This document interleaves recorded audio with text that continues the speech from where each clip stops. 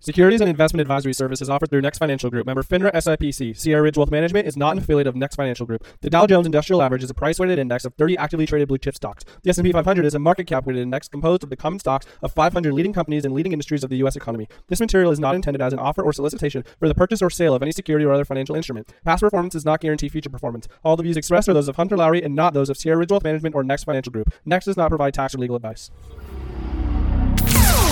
So many people get overwhelmed when they think about financial planning, investing, and wealth management. They think it's over their heads. They're intimidated.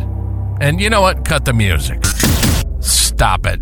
Don't worry. We'll show you the ropes. This is the Wealth Accelerator Podcast. We're your go-to source for demystifying those intimidating financial topics. We're here to make the complex world of money simple, straightforward, and accessible. So whether you're a seasoned investor or just starting out on your financial journey, this podcast is for you. This is the Wealth Accelerator Podcast, and this is Hunter Lowry.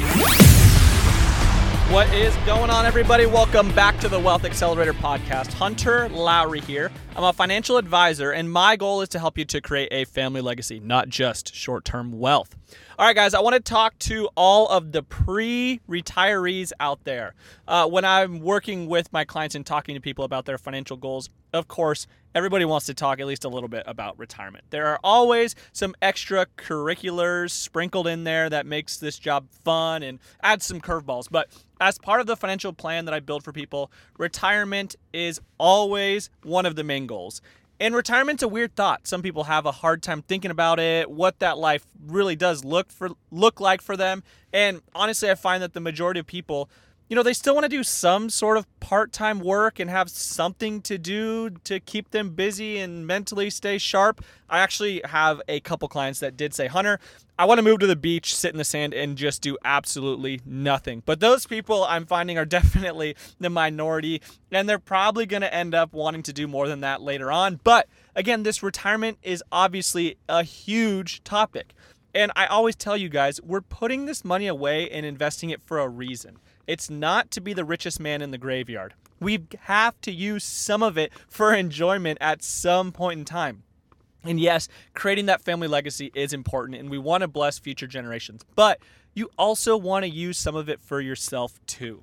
All right, so there's also a really quick story that I want to tell you guys about. It happened a few weeks back. I've been thinking about how to talk about it on here and have it be relevant to your financial journey without just sounding like I'm complaining because it was a super bummer, and I felt like complaining to everybody when it happened. But I was at the gym about 2 weeks ago, and I normally always go lift in the morning before I go to the office because in the summertime, when it stays light out here until 9 o'clock at night, we normally ride horses and rope after work. So I have to get my workouts done during the morning. Lately, though, it's been so cold and rainy that the afternoons are wide open. Our arena's like a lake, so there's no riding horses right now. And I've been lifting in the afternoons instead since it's dark out and there's not a ton else to do at that time right now anyways. So I go to the gym, put my stuff in my locker, go upstairs, lift, come back down and my locker's open. And I'm just staring at it thinking, okay, is that the right locker number that I used? Yes. I know I locked it, didn't I? Yes, for sure. I distinctly remember, and I always double check to make sure that it's locked. And you've probably seen those types of lockers, but they're the type where you put in your 4-digit code, and then you turn it to the lock position, and then scramble all the numbers so that it stays locked. Well, I always use the same code, and when I got to my opened locker after my lift, it was in the locked position, but it was opened, and my code would not unlock the lock. So basically, somebody put my code in, got my locker open, and then scrambled the numbers and moved it to the lock position. So it was stuck there, and I couldn't unlock the lock. But again, it was wide open. So I go into my gym bag thinking, no way somebody's going to take anything out of here. There's always people walking around. Nobody's that risky to steal stuff when people are constantly in and out of the locker room here. So my AirPods case was still there, and I'm thinking, okay, thank goodness. My boots, my clothes, all still there. And then I check my wallet, and all of my cash was gone. Cards, everything else, they left it there, but they took all of the cash that I had, which I actually had a little bit over $1,000 of cash on me at the time.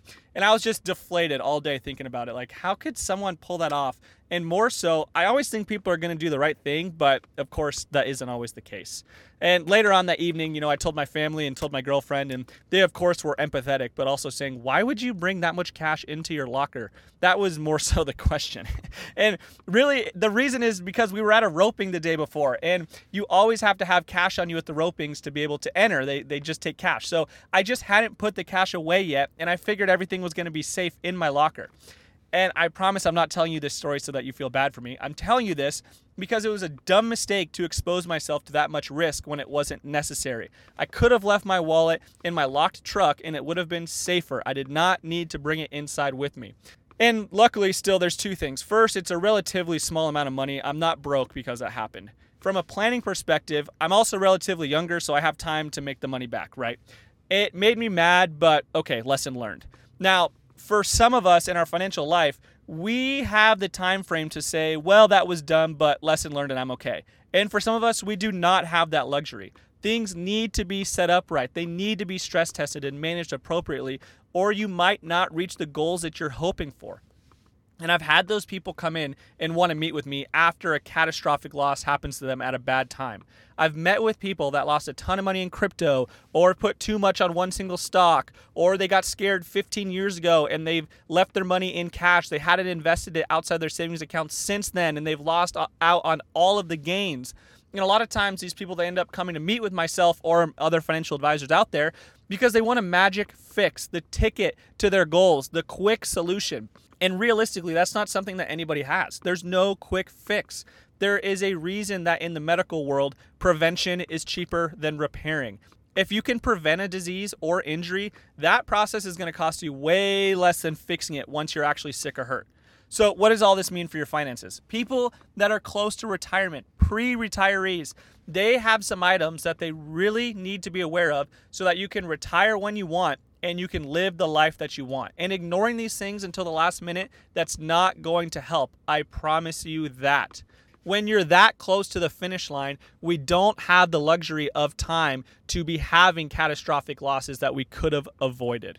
So I've got quite a few things that I want to cover on this, and I've already gone pretty long setting it all up. So I'll probably do this in 2 separate episodes.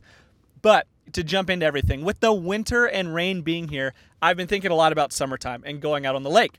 And I absolutely love to head out to our local lakes and bass fish and wakeboard and just have fun days out there. And I'm a little bit of an over-preparer and planner, of course, especially if I'm bringing people out and we're going to be out there all day long. I always make sure, bring a bunch of food and drinks and sunscreen and everything that everybody would need, because the worst thing that can happen is to have a bunch of sunburnt, hungry people. That makes for absolutely zero fun. And really the first issue that pre-retirees run into with their planning is they underestimate what they're going to need for their journey. They do not have a good idea of what their ideal retirement life really is going to cost them. Maybe they have grandkids in different states, they want to do some big trips, play some famous golf courses around the country, eat out at fancy restaurants, and it's amazing how quickly that money can flow right out if you aren't watching it. So we need to have a realistic idea of what you want to do in your retirement life and what that is going to cost you. Without a good gauge on that, the financial plan, it's just completely worthless from the start. So, all right, I'm back on the boat with my buddies, having a great day fishing, but the last few years, the lakes have actually been pretty low. This last year in 2023, they came back with all the good rains. But before that, they were really, really low with all the California droughts and everything. And there were a ton of rocks exposed and limbs and all sorts of stuff that can mess up your propeller. And forever, my dad always told me to watch the depth levels and the steepness of the banks to make sure that you aren't going too fast through shallow water where there could be debris and mess up the boat. Because, motoring fast through a rock or a big tree limb would be one of the worst things that you could do to the boat. It would be the most expensive and cause the most damage, ruin the propeller or doing damage to the bottom of the boat. So I always pay really close attention to all the debris around and the water depth that we're moving in. Well, in your financial plan, those rocks and debris are your healthcare costs. People don't really think about them. Who's going to take care of me if I need long-term care? What kind of care do I want? Am I okay with being in a facility? Do I want personal in-home care? In the United States, the average median in-home health care costs about $61,000 per year. And the average time frame needing long-term care for women is about 4 years, and men it's about 2. So for the wife needing 4 years, that would cost a total of $244,000 in today's dollars. That can be a huge hit to people's retirement cash flow, especially if they don't have any insurance to cover it. So we really, really need to pay attention to this one. Plus, this is actually already happening in Washington, but they're talking about implementing it in California and other states as well. But if you do not have a long-term care policy, they're going to start mandating you to have a tax that is taken out of your paycheck to pay into a state-run long-term care program, which, as you can imagine, is run so efficiently. Hopefully you can hear the facetiousness there. But there's a lot of other states, again, that are talking about doing this as well. So the long-term care part of the equation is seriously crucial to protect yourself from the large costs that are associated with it. Okay, last part that I want to cover today.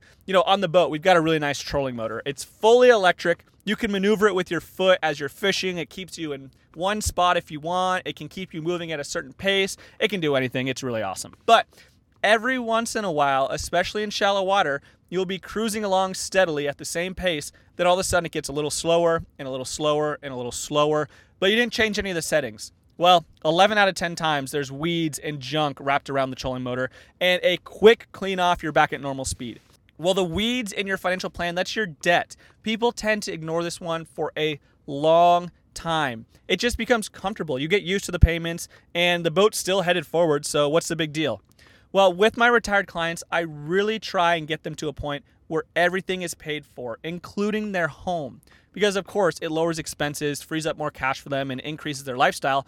But it also offers a huge peace of mind for them. They get to a point where the fear and anxiety about market fluctuations, it's so much lower because they have enough wiggle room in their budget at that point in time to get through all of the rocky waters. So those are the three main takeaways for today. For people who are getting close to the finish line and nearing their retirement years, please think about the cost of your ideal retirement, what a long-term care event would look like for you and how you would want to be taken care of, and work to simplify your life and expenses by getting rid of all your outstanding debts. So I have some more items that I'm going to go through, but that's enough for today. We will continue this with a part 2 later on during the week. So if you would ever like to connect and just talk about your specific financial goals and make sure that you're on the path to reach them in the most efficient manner possible, then you can always go to speakwithhunter.com. There's a link to my personal calendar. I would absolutely love to meet you and love to help you out. All right, guys, with that, it is a great day to have a great day, everybody. Take care. You've been listening to the Wealth Accelerator Podcast. Hunter is a fully licensed financial advisor, and his mission is to equip you with the knowledge and insights you need to make informed financial decisions. His goal is to break down those barriers that often make investing seem confusing and overwhelming. If you'd like to talk about your specific situation, you can contact Hunter directly. Yes, you heard it right. Let's discuss your financial goals and how we can help you achieve them. Get ready to create that lasting legacy. If you enjoyed the show, make sure to like, rate, and review.